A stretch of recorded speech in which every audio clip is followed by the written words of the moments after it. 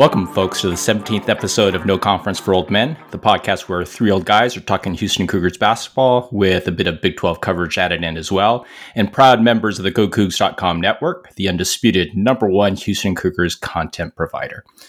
In the midst of our most pivotal stretch of games for us this conference season, including the win at Cincy last week, our Houston Cougars are now in sole possession of first place in the Big 12 after turning up the D to smother both Texas and Iowa State at home Saturday and Monday. It was a total team effort, especially on defense, to win these critical back-to-back games. But let's be honest here. It was the Jamal Shead show, where he put the team on his back and wouldn't let us lose either game.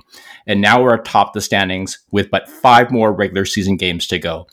But more big games ahead as we travel to Waco to play Baylor in our only meeting of the year with them. And then Cincy comes to town for the return mirror game. So lots to talk about this week. And today, all three of us are back again with Tom Ladiak, former coach, Bill Walker, former player, and myself, Steve Chang, analytics guy for this episode. Same format, summarizing Houston's 2 wins this past week, then a quick update on the Big 12 games we each highlighted last week, then pivoted to a preview of the upcoming Baylor and Cincy games coming up, and finally round up some additional Big 12 games of interest. Okay, guys, let's do this. A pounding of Texas at home in what was probably the first or second most anticipated game of the season, along with the finale versus KU. In recapping the Cougars' second win over Texas, Tom, why don't you kick us off with your coach's thoughts on our 82-61 stomping of Texas that left us with a satisfying sweep of the Longhorns in our only season overlapping with them in the Big 12? Guys, it was just a thorough whipping. Total domination, 22-20, I think the score was at one point.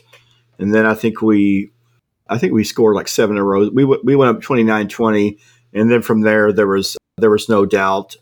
You know, after watching the Iowa State game, it's amazing the difference between the toughness of the two teams, Iowa State and Texas. When we were playing Texas, I never got the feeling that they were going to make a comeback because basically you're trading baskets back and forth, and we had no problem getting good shots, unlike the Iowa State game.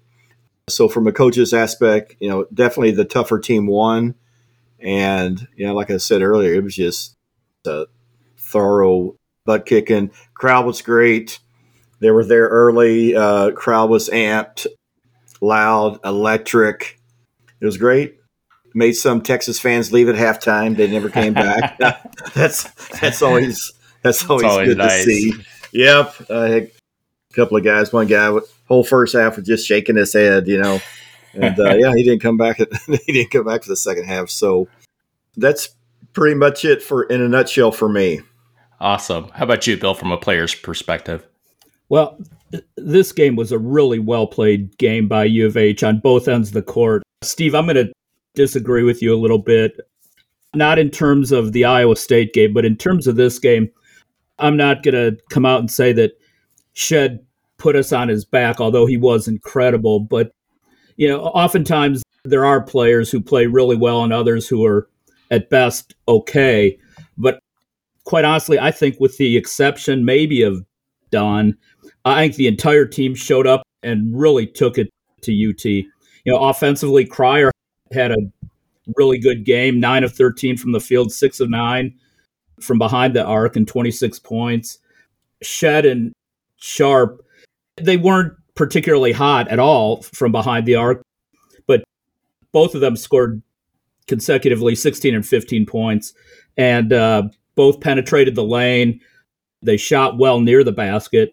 Shead was great, no doubt about it, but I think the others were too. Shead pulled down 11 boards, 6 assists, 6 steals. I mean, that showed why he's the best point guard in the country. Roberts was a force inside with 9 and 7. Francis had 7 and 6. Walker played well and grabbed 4 boards in 12 minutes. And Wilson certainly solidified his spot in the rotation with 7 boards and strong D in only 16 minutes. U of H out-rebounded UT 45-34, so that goes to the front court, and Shead with his rebounds, and Wilson and others playing well. We stole the ball 13 times. We blocked 7 shots. We forced 14 Texas turnovers. So this leads me into the absolute star of the game, which you alluded to earlier, Steve, the defense. The defense was just phenomenal. The steals, the blocks, the forced turnovers.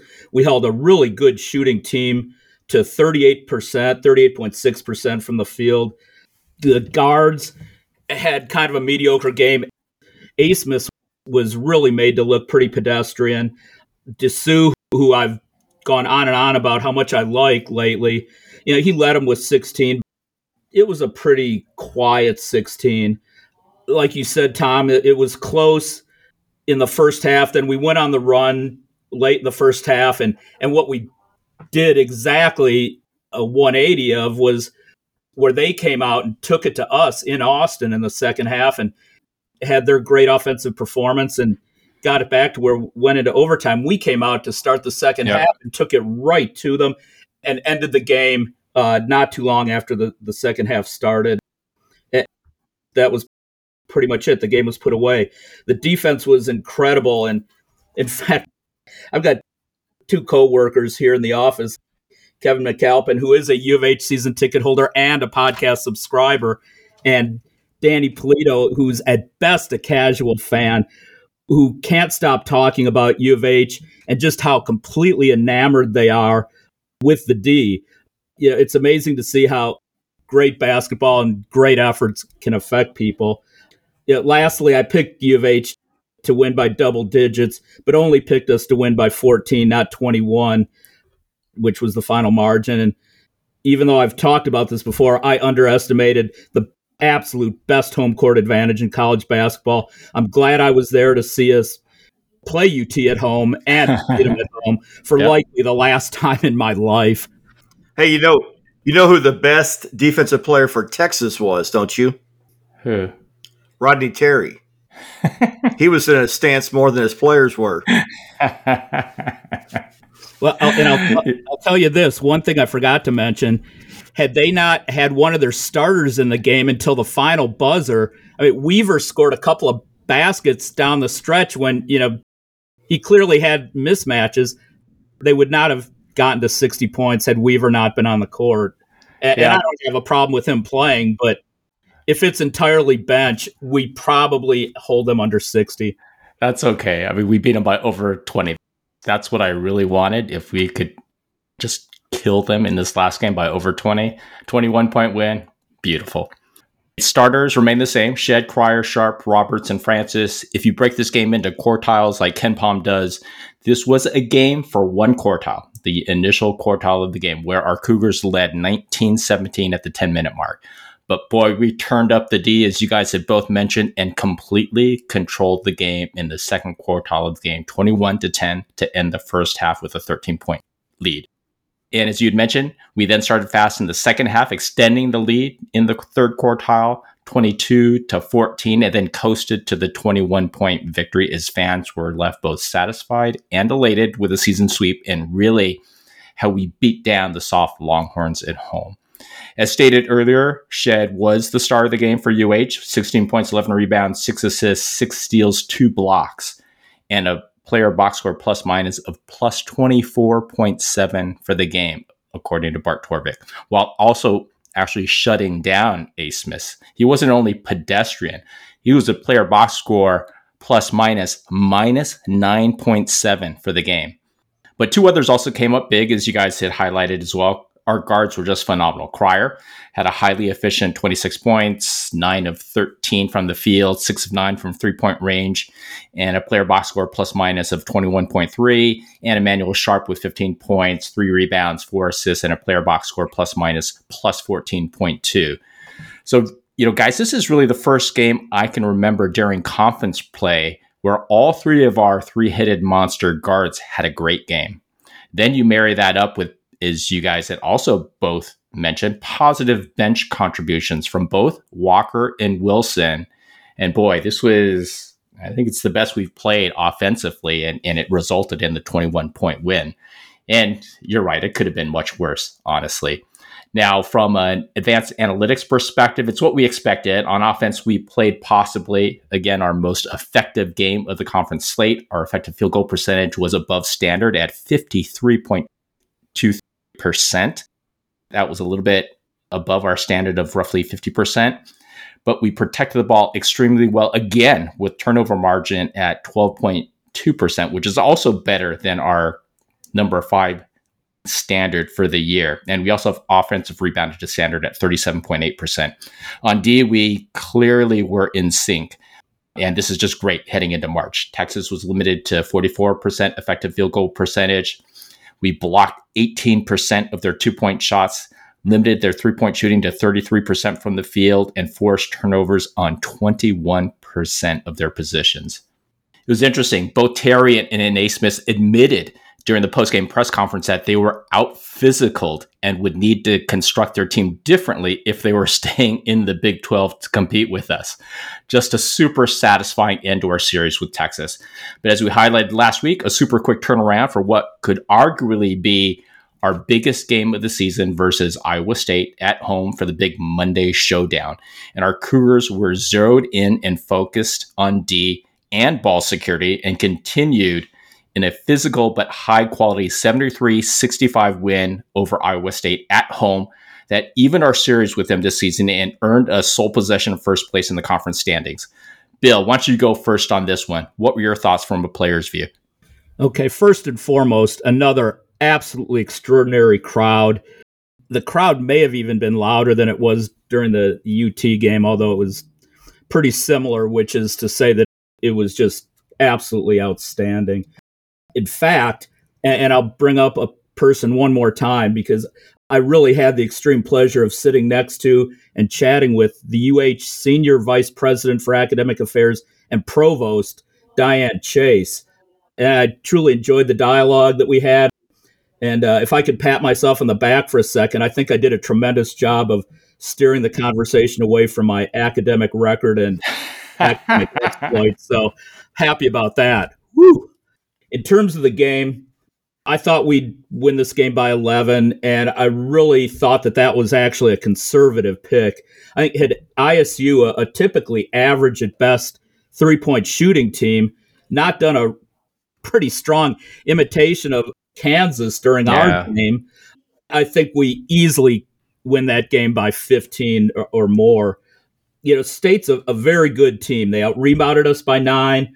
They outshot us beyond the arc by a ton. They're over 50% for the game, almost 70% in the second half. They had 5 more assists. But here's the thing. At no point during the game did they ever have the lead. Never. Mm-hmm. And why, you might ask? Well, how about 13 steals for us to their 5? We only committed 9 turnovers to their 16. Yep. We hit 24 free throws as opposed to their 10, which is atypical. But even with their proficiency from beyond the arc, we typically had the answer, oftentimes Shed. And we had it the entire second half, led by Shed with 26 points, 6 of 10 from the field, 2 of 3 from behind the arc, 12 of 13 from the line, 6 points, 4 boards, 3 steals, and 2 turnovers. But those 2 turnovers came in 38 minutes. He played practically the entire game, and he was just absolutely unreal. You know, on a night where Cryer did not shoot very well, Emmanuel Sharp was extremely aggressive on both ends of the court, scored 20 points, had 4 steals. I mean, he really played well at both ends. Yep. Again, Wilson had another strong game, 7 points, 6 boards, including a huge late 3, which you don't see at all from him. Yeah. But when we needed it from him, he hit the shot. Like I said, it was an awesome atmosphere, and it's why I firmly believe we'll handle Cincinnati and Kansas, our last 2 home games, easily by double digits when we're playing in the Fertitta Center. Kind of jokingly, one piece of advice for the team, if I might, and that's to leave the threes to Shed, Cryer, Sharp, even Wilson, Dunn, and Walker, rather than kicking the ball out to JoJo for a 3. Just a suggestion. Anyway, great win by the number 1 team now in the Big 12. And based on UConn's loss to Creighton last night, and depending on what takes place, which we'll be previewing, on Saturday, likely the number one team in the country. We'll see. Fingers crossed. How about you, Tom? What was your perspective from a coach's view? Well, not a whole lot to add from what Bill said, but Jamal Shead, I think Bill and I and you, we were texting back and forth kind of early in the season, and we said there's not a point guard in the country we would trade for Jamal Shead, and it's obvious now, best point guard in the land, and that's the benefit of playing under Kelvin Sampson for 4 years, a developmental program, and instead of building your roster through the portal. And yes, we do add a few portal players, but that's not the core of our program. The core of our program are the guys, they're going to hang around for 3 or 4 years. Jawan, like Shed, like Javier. I still can't pronounce his name. Anyway, Francis. Okay. Yeah. But yeah, just hats off to Iowa State. Tough team. I mentioned earlier in the podcast the striking contrast between how tough Iowa State is and the difference with them in Texas. Iowa State's a lot like us. Bill alluded to they out-rebounded us, and that's not by accident. They're just a tough team. They contest every pass. They contest every shot. They battle for every rebound. Very, very good team. But having said that, Bill, you mentioned this, is that we probably should have won by more because of some of the shots that Iowa State hit. Trey King, he's a 28% career three-point shooter. You guys remember in the first Iowa State game, late in the game, he hit a huge three. I think that was only first or second he made all year. Well, against us in the second half, I think he was 3 for 3 on threes. Yeah, it was unreal. Another key point, Tamin Lipsey, who's an Ames kid, very good player. He struggled against our defense. Yeah, huge. Just totally, like you said, against Asmus played pedestrian. He was very pedestrian against us. I kind of look at Lipsey as a kind of like a Jamal Shead type player. We'll see Absolutely. what he's like next year if he stays around his senior year at Iowa State. Another point there is I think he's only a sophomore. Yeah, I agree. I think he's only a sophomore. Yeah, he's a sophomore. Like I said, he's an Ames kid, from Ames High, and that was his dream to play for Iowa State. But there were a couple of instances in the second half where we had 11-point lead, and we had some open threes. I think Cryer had one. I can't remember who else had one, but we had a chance to blow it open to a 14-point lead. And then they came down and hit 2 threes, and all of a sudden it's a 5-point lead. I think it was 46-41. Kelvin comes running on the court for a timeout, but we kept him at bay. A couple of people are talking about JoJo's 3. I went back. If you look at Go Cougs, I actually put a clip on there. That was actually designed. Yeah, absolutely. JoJo he was wide open, admittedly. Yeah. JoJo purposely went to the 3-point line. I think it was Emmanuel came off a screen, and Emmanuel knew that JoJo was there, kind of threw a no-look pass. My guess is if that shot goes in, we probably see a few more JoJo attempts the rest of the year, but it didn't go down. So, and it was early in the game where you can kind of test things out. I think we were up like 7-2. Yeah, I have no issue with doing that. What's that? I have no issue with running that play. It's like, he's got skills. Let's continue to develop our young players. And, if he can become a stretch four at some point, let's do it. Right. As athletic and aggressive as he is inside, I'd prefer to see him taking his shots inside. He could draw fouls. He could get up at the rim, over the rim. Yeah, I'd prefer to see him inside. And with all the perimeter players that we have, I'd like to see our perimeter guys shooting the threes. It's more one shot. It's one shot in the game. I'm going to go look it up. I swear the first game, it was garbage time. And I swear JoJo took a 3. It was who was our first game? Louisiana Monroe? Yeah, because I had a WTF moment then. But if you look at the picture, I didn't know his game well enough back then. If you look at the picture on Go Cougs, it's a great picture of JoJo's form. The form looks great, and you can see Kelvin's reaction. He's just looking, his arms are crossed, and then You got a picture of TJ looking too, and put a little thought bubble on TJ. He's probably thinking, if this shot goes down, we're screwed because there's no way you're going to stop that, JoJo shooting threes. But anyway, great crowd. Like Bill, you said, I actually thought the Texas crowd was maybe a little bit louder, but who knows, It was just another electric crowd. National TV, we were on kind of the marquee game. Fran Fraschilla on the call. Yeah. I really like Fran. Some people. Me too.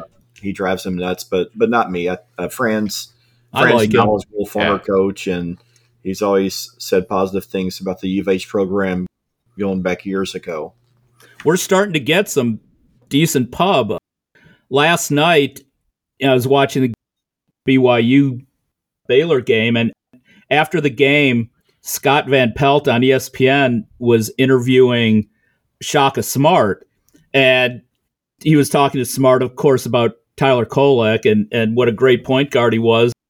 And Scott Van Pelt was like, well, how do you compare him to some of the other great point guards like Jamal Shed? Shed was the only one he brought up, and I was like, wow, I stunned that anyone from ESPN is saying that.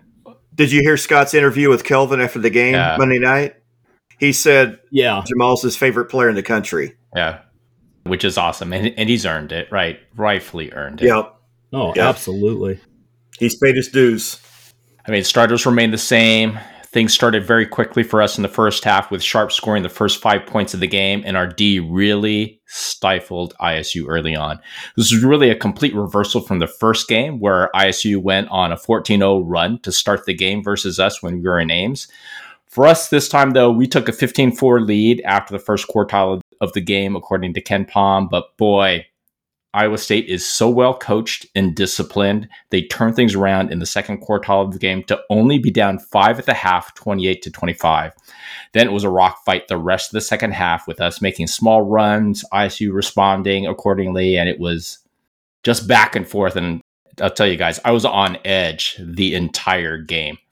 But Shed was the star, man, and I thought had the best game of his career, given the opponent, the stakes at hand for the lead in the conference, and with Roberts and Cryer in foul trouble early in the second half. As you had highlighted, ended with 26 points, 20 in the second half, 12 of 13 from the free throw line, 6 assists, 3 steals, and a player box score plus minus of 22.6 for the game. And guys, I mean, that's a stat line basically 2 days after a big UT game. So the kids were exhausted during this game. For Shed to deliver that line for us was just incredible. Officiating was inconsistent in the game, and I think that really caused some of the foul trouble with Roberts and Cryer in the first half and early in the second. But 3 of our guards came through big time in this game. Sharp was the silent assassin, delivering 20 points, 4 steals, ensured we got off to a fast start, and was a player box score plus minus plus 15.6 for the game. And our new bench star, as you guys had highlighted, Malik Wilson, again came through with 7 points, 6 rebounds, 2 blocks, 1 steal in 19 critical minutes, and was a player box score plus minus plus 19.5.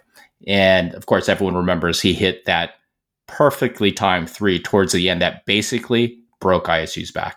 As you dig into the advanced analytics from Ken Pom on offense, we played to standard against the toughest D in our schedule.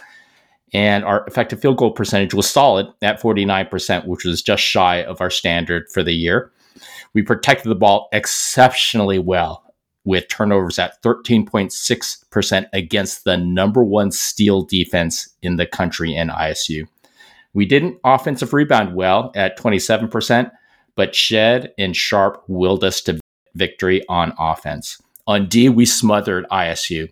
Though ISU shot exceptionally well at 50% effective field goal percentage, well above our number 2 ranked 43.5% standard for the year, we forced them to turnovers on 25% of their possessions, which we converted into 20 points. Anyways, just an incredible win for our Cougars against Iowa State, and we are now alone atop the leaderboard of the Big 12 conference standings. Benefit of having a big Monday game is that the kids were able to rest and recover Tuesday. Now, of course, in the No Conference for Old Men Big 12, we have yet another set of grinding games this week with a trip to Waco to face Baylor before hosting, I think it's Cincy, right? I guess Iowa State light Cincy at home. But I guess before we get to those games, let's each summarize the other Big 12 games we highlighted last week. Tom, you want to start off? Yeah, I took Kansas again. Kansas was on the road at OU. Going into the game, Kansas had a 1-5 conference road record. The only win coming against woeful Oklahoma State, even though they're playing a little bit better now. It was same song, same verse as far as when KU playing OU. OU hung with them for a while into the second half, and then OU started playing like OU, and KU started playing like KU, and then the game was over. So KU got their second road win, and they were back to having healthy players. McCullough played again. I think DeJuan Harris's ankle was fine, and Dickinson was Dickinson, got his points inside, and good win for Kansas. Bad loss for OU because they're getting to the point now where they're going to have to, crap or get off the pot because they're kind of inching toward the bubble. Yeah, I completely agree. How about you, Bill? What game were you zeroed in on? It was TCU Kansas State. TCU won 75-72. There's not a whole lot to discuss here. I mentioned that TCU has a light schedule heading down the stretch, and they're in the tournament, while K-State has just a brutal schedule, and short of winning the Big 12, they're probably out. And with that said, I did think State would win. I think I predicted them by 4. They lost by 3. The game was tied with 11 seconds left until Jameer Nelson Jr., who shot 2 for 9 for the game, hit a 3 to account for the final margin of victory. That's right. Micah Peavy seems to be stepping up as TCU's top scorer, kind of their go-to guy. He had 26 in the game. And after the win, TCU moved to 18-7, 7-5 in conference. In terms of the NCAAs, they're good. K-State dropped to 15-10, 5-7 in conference. Again, they've got brutal upcoming games, and hopefully State might end up getting a home game in the NIT, but I kind of doubt it. I zeroed in on the Texas Tech Iowa State game, which preceded our game with Iowa State. It was really no contest, and the end score was not indicative of how much Iowa State was in control during their 82-74 win.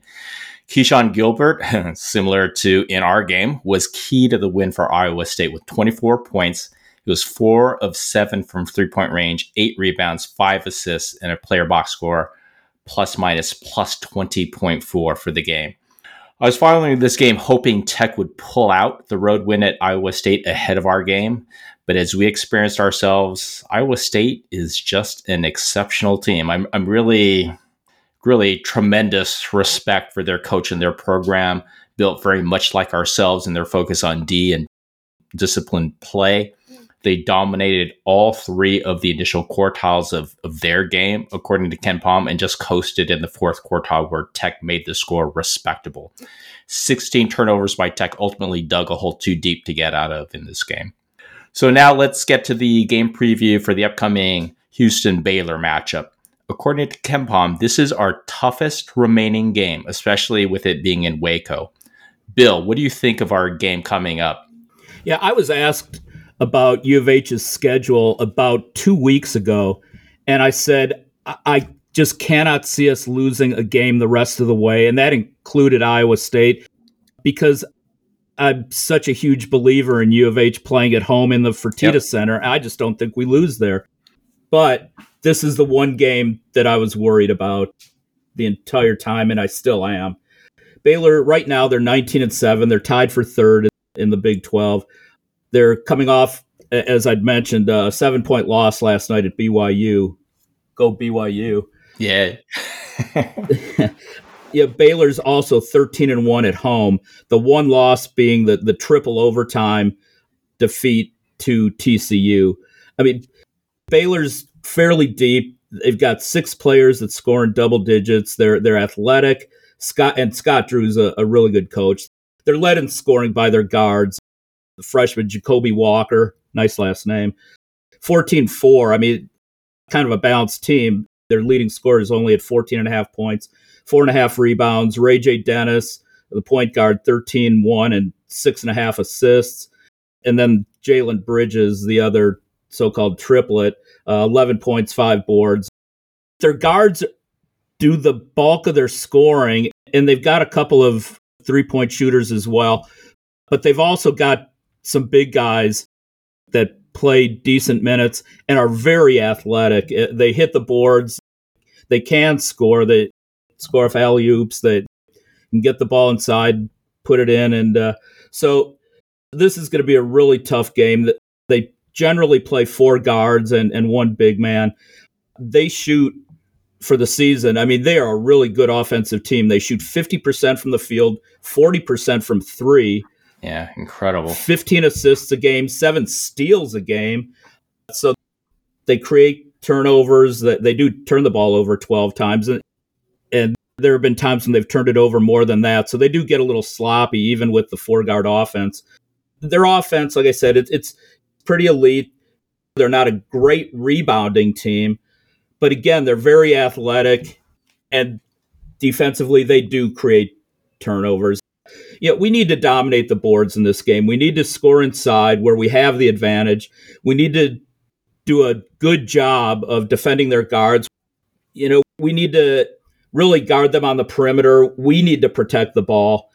If we do that, we win. And I hate to do it, but I just think that this is going to be our final regular season loss. I think I've got a feeling Baylor clips us by 2. 66-64. Okay. Hey, did you hear, from a player's perspective, that Langston Love might be out for the game? He was out for a while because ankle, and they said last night knee now. Yeah, and that he had to be helped off the court, right? Against BYU. Yes. I didn't see it, but that's what I had read. Was this against BYU or was this last night? Earlier. Right? Last night, yeah. It was, okay. Yeah, I didn't see him come off the court. Yeah, knee injury.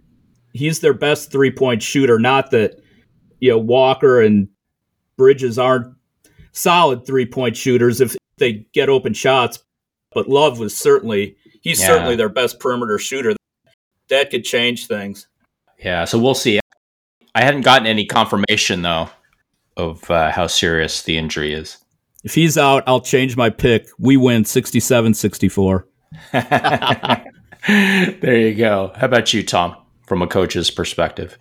If we win this game, it's going to definitely be a culture win going on the road against a really good offensive team in Baylor.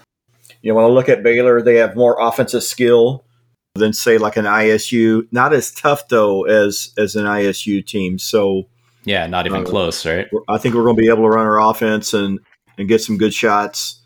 Just got to be able to knock them down. It'll be interesting to see how LJ shoots coming back to his old haunts. Missy, the big 7-foot guy, 7-foot freshman, reminds me of a lot of who's that Rocket player that used to Clint Capella? That's who it reminds me of. Just that's a good comp. Incredible spring, runs like a gazelle, doesn't shoot free throws very well. So if he ever gets underneath and he's got an easy shot, we're going to have to hack the crap out of him, put him on the line, make him make his points from the free throw line. We mentioned Langston Love possibly not playing. It's going to be a rock fight, a street fight, as Kellen likes to say on Twitter. All road games are street fights. So I expect nothing different from our Cougs. They'll come out. We'll play hard. I think it's just a matter of hitting a few shots that we get. I think that's going to be the key to the game. And I'm like Bill. I think it's going to be a close game, but I think we're going to pull this one out. I mean, from an advanced analytics perspective, Houston, as everyone knows, we're number 1 in KenPom. Baylor is number 13. From an adjusted offensive efficiency perspective, we're currently 16th in the country. On the flip side, Baylor is 85th in adjusted defensive efficiency. If you look at on our defensive side, we're again number 1 adjusted defensive efficiency, and Baylor at number 4 in adjusted offensive efficiency. On offense, Baylor is the best shooting team we will play this year, and they come in at number 9 in effective field goal percentage and are good at 97 in the country. But they have been turning the ball over quite a bit, and it continues to go down. They're at 160 in KenPom in turnover percentage. They're especially adept at shooting the three, as you had mentioned, ranking 3rd in the country, and scoring via free throws, where they're 89th in the country in points from the free throw line. So our number 13th ranked 3-point D will be put to the test again. Then you match that up with our number 1 effective field goal percentage D that defends every shot, 1st in block shots, 2nd in steals. This will be a battle of strengths between us on defense and Baylor on offense. So something has to give. On the flip side, Baylor's D has been solid, but not great since Tang's departure to Kansas State, where they've just declined really to 85th now in adjusted defensive efficiency, according to KenPom. Nothing you can classify as a strength on that side of the ball, but they're good at creating turnovers. But even there, they're only ranked 119th in turnover percentage D. They're terrible at effective field goal percentage D, ranking 220th in KenPom, and terrible defending inside the 3-point line, ranking 227th in defending the 2-point shot. And blocking shots, they're no better, ranked 194 in KenPom. Keys for us will be how much we can turn them over to manufacture points in transition, and then taking every other offensive possession deep into the clock to make them work on D. Based on the metrics, this is projected to be a 3-point win by our Cougars by KenPom. I'm kind of where you were originally at, Bill. I actually, even with the Langston Love potential injury and being out for the game, I think this will be our one remaining loss for the season, and I'm actually projecting a 69-67 loss in Waco. Now let's get to the Tuesday game preview for the subsequent Cincy rematch at home. Tom, what do you think from a coach's perspective? Hey, before we go on to Cincy, I forgot something about Baylor. I think it's important. Sure. It was just a couple of games ago. I can't remember who they were playing. They were playing at home. Baylor has played a lot of zone. The last couple of games, I haven't seen them play zone all year. Last couple of years, actually, the year they won the national championship, they went man-to-man. But Drew has gone back to that. It looks like a 1-3-1, but actually it's a 1-1-3. They just bring their wings up high, and they get in the passing lane, make it hard for the ball to go to the corner, and then the wing player then comes down and plays the corner player. So it'll be interesting to see how much zone, if any zone, they play against us. And if they do play that 1-1-3 zone, Kelvin, really good at Hall of Fame coach, will be prepared for it. It probably just comes down to where Emmanuel, Jamal, LJ are going to have to knock down some open shots. But going on to Cincinnati, correct? Cincinnati struggling. Sorry, Tom. I was just going to say, I don't think they played any zone last night against BYU. Now, BYU is the zone killing team because they no kidding. Well, but Baylor did not play any zone last night. It was strictly man. Okay. I know what game it was. They broke out the zone against Iowa State when Baylor had them at home. I can't remember who won the game. I think Baylor ended up winning that one, but that was the first time all year I'd seen them run that. They've been strictly a man-to-man team last couple of years. So we're moving on to Cincy, correct? Yep, Cincy. We got Cincy at home. They're struggling. Last couple of weeks, I think it's going to be a double-digit win. You can't take anything for granted. I think we take care of them, and it's going to be a double-digit win for the Cougs. I did see the game after we played Cincinnati, the Gissel James kind of playing wild, a little out of control. I thought that hurt him in the game a little bit. But on the other hand, nobody on Cincinnati was scoring any bucket. Yeah, they're playing tonight too, right? I think. So, Bill, what did you think? Yeah, like you said, we played them just recently, 1-5 there. Cincy is going into, if it's tonight, they're 16-9. They're 10th in the Big 12. They're currently out of the tournament by everyone who's predicting. And they finished the season. If they pull an upset or two, they've still got a remote chance to get in. They've got home games I mean, a perfect home schedule: Oklahoma State, Kansas State, and West Virginia.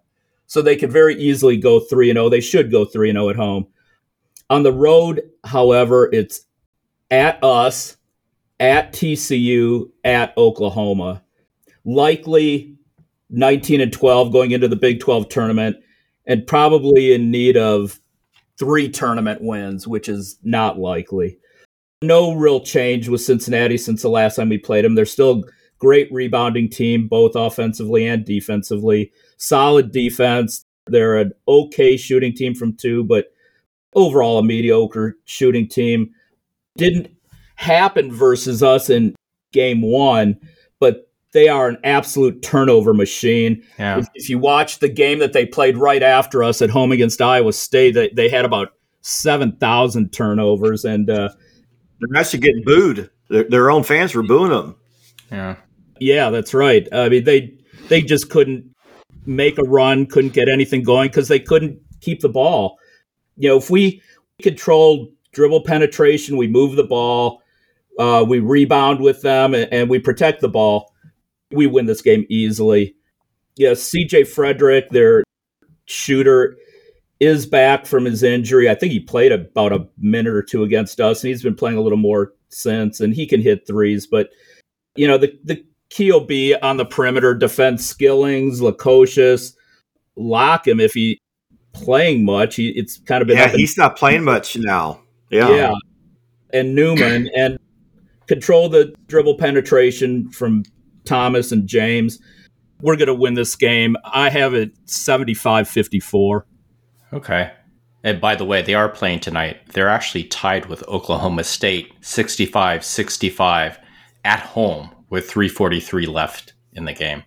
So take it for what it's worth. Yeah, that's a tough one. State's playing better. They just blew out, much to my dismay. They blew out BYU at home, and the game was never close. Yeah. But nevertheless, they should not be winning it at Cincinnati with what Cincinnati's got on the line. Yeah, exactly right. I mean, from an advanced analytics perspective, you look at Ken Palm. Again, we're number 1. Cincy's number 37. We played them recently. I always refer to Cincy as kind of a UH light or a Iowa State light. And so the emphasis is all around defense, and their shooting isn't that great. You look at the stats, and again, we're 16th in adjusted offensive efficiency. They're 22nd in adjusted defensive efficiency.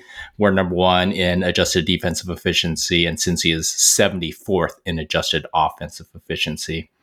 And just like 2 weeks ago, they're just like us. They don't shoot very well.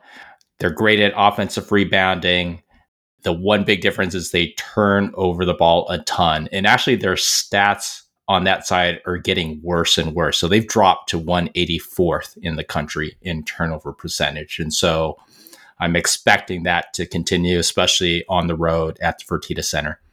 You match that up with our number 2 effective field goal percentage D that defends every shot, number 1 in blocks, and number 2 in steals. Quite honestly, I think we shut them down badly. And on the flip side, Cincy is disciplined at challenging every shot, and they're especially good at defending the 2, where they're now ranked 40th in the country, but not great at forcing turnovers. Key for us is going to be our 3-point shooting and how much we can turn them over to manufacture points in transition. Based on the metrics, it's projected to be a 13-point win by Ken Palm. I'm kind of on the fence because we've had such a stretch of really, really tough games after coming back from Baylor. I absolutely expect us to win. I think it's going to be a 10-point win because it's just a lot to ask of our kids. Yeah. Don't underestimate Fertitta. I'll say it over and over and over. And do not ask Kelvin if it's a trap game, if you heard his response the other day. I did. I don't think there are trap games in the Big 12, quite honestly. I think every game is just so tough, right? Did you guys hear Kelvin's response, though? Somebody asked him about a trap game. He was like, yeah, they probably wish they could find a hole and crawl into it. It was, Yeah. Hey, it looks like now OSU's up 4 now at Cincy. Wow. Yeah. Okay. Anyway, so what other Big 12 games should fans pay attention to this week that are of interest? Bill, you want to go first? Sure. I have Texas at Tech. This is on Tuesday. This is coming off the weekend because there just weren't any good games other than I think maybe what you guys took. UT right now is 17-9, 6-7 in conference. They're tied for 8th with OU. Tech is 19-7, 8-5, and they're tied for 3rd with Kansas and Baylor.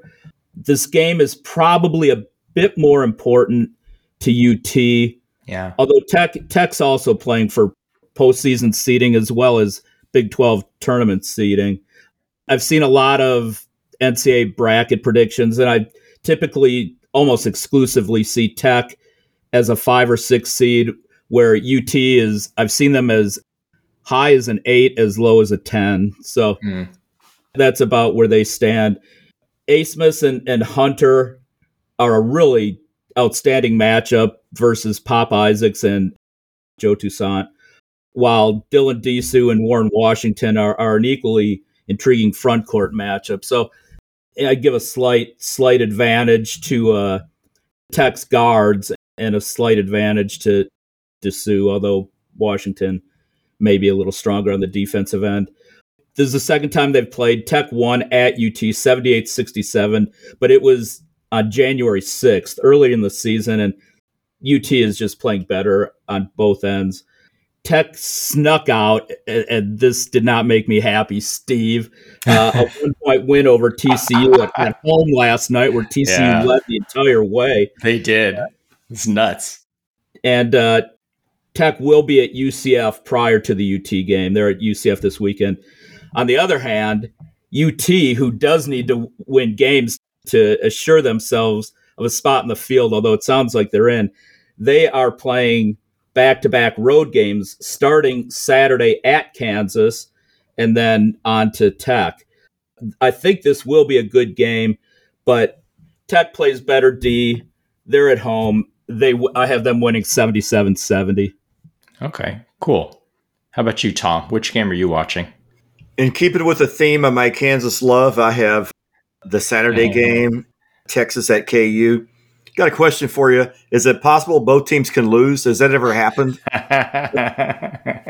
Anyway, the only thing I'll say about this game is this, and I'll leave it at this. Rodney Terry versus Bill Self at the Fog. Nice. Should be fun. Hey, before I get to my game, I just noticed tonight, did you see Illinois lost to Penn State? Penn State. Big Ten. Big Ten, Bill. Big Ten. Don't get me started on the Big Ten. Oh, my gosh. There are no really good wins in the Big Ten because every single team in that conference is overrated. Yeah. Period. They're not getting as much respect this year, though, right? As in previous years, I would say, the Big Ten. And Dayton is losing as well. Florida, Alabama are tied at this point. And yeah, Oklahoma State is still ahead of Cincy with 49 seconds to go, up 3. Wow. Yeah. So for me, I'm picking the Baylor at TCU game. Again, 2 Texas schools in contention near the top of the standings. This is a rematch where, as we had highlighted, TCU won the first one in Waco in 3 overtimes, 105-102. So Baylor will be looking for revenge. 2 great offenses that play in different ways, pitted against each other. TCU plays quick in transition for easy buckets off turnovers, while Baylor likes to slow things down and work for open threes. Baylor's been efficient, really the most efficient offense in the Big 12 at number 4 in adjusted offensive efficiency, while TCU isn't far behind at number 25 in adjusted offensive efficiency. Both are decent on D, but expect a fun offensive shootout again. Based on the metrics, this should be around a 1-point win for TCU at home. Based on matchups and the fact that I respect but can't stand Baylor, I'm projecting a TCU win by 8. So that's it for this episode 17 of No Conference for Old Men podcast. Hope you all enjoyed it. And again, would really appreciate it if folks would follow, subscribe, or collect our podcast, depending on your podcast platform of choice. We're also available via the Republic of Football podcast feed from the folks at Dave Campbell's Texas Football as the only basketball-centric podcast, or at the GoCougs.com website for those that prefer to digest the content that way. We appreciate the continued support. Also, please give us a follow on our Twitter account, No Conference for Old Men.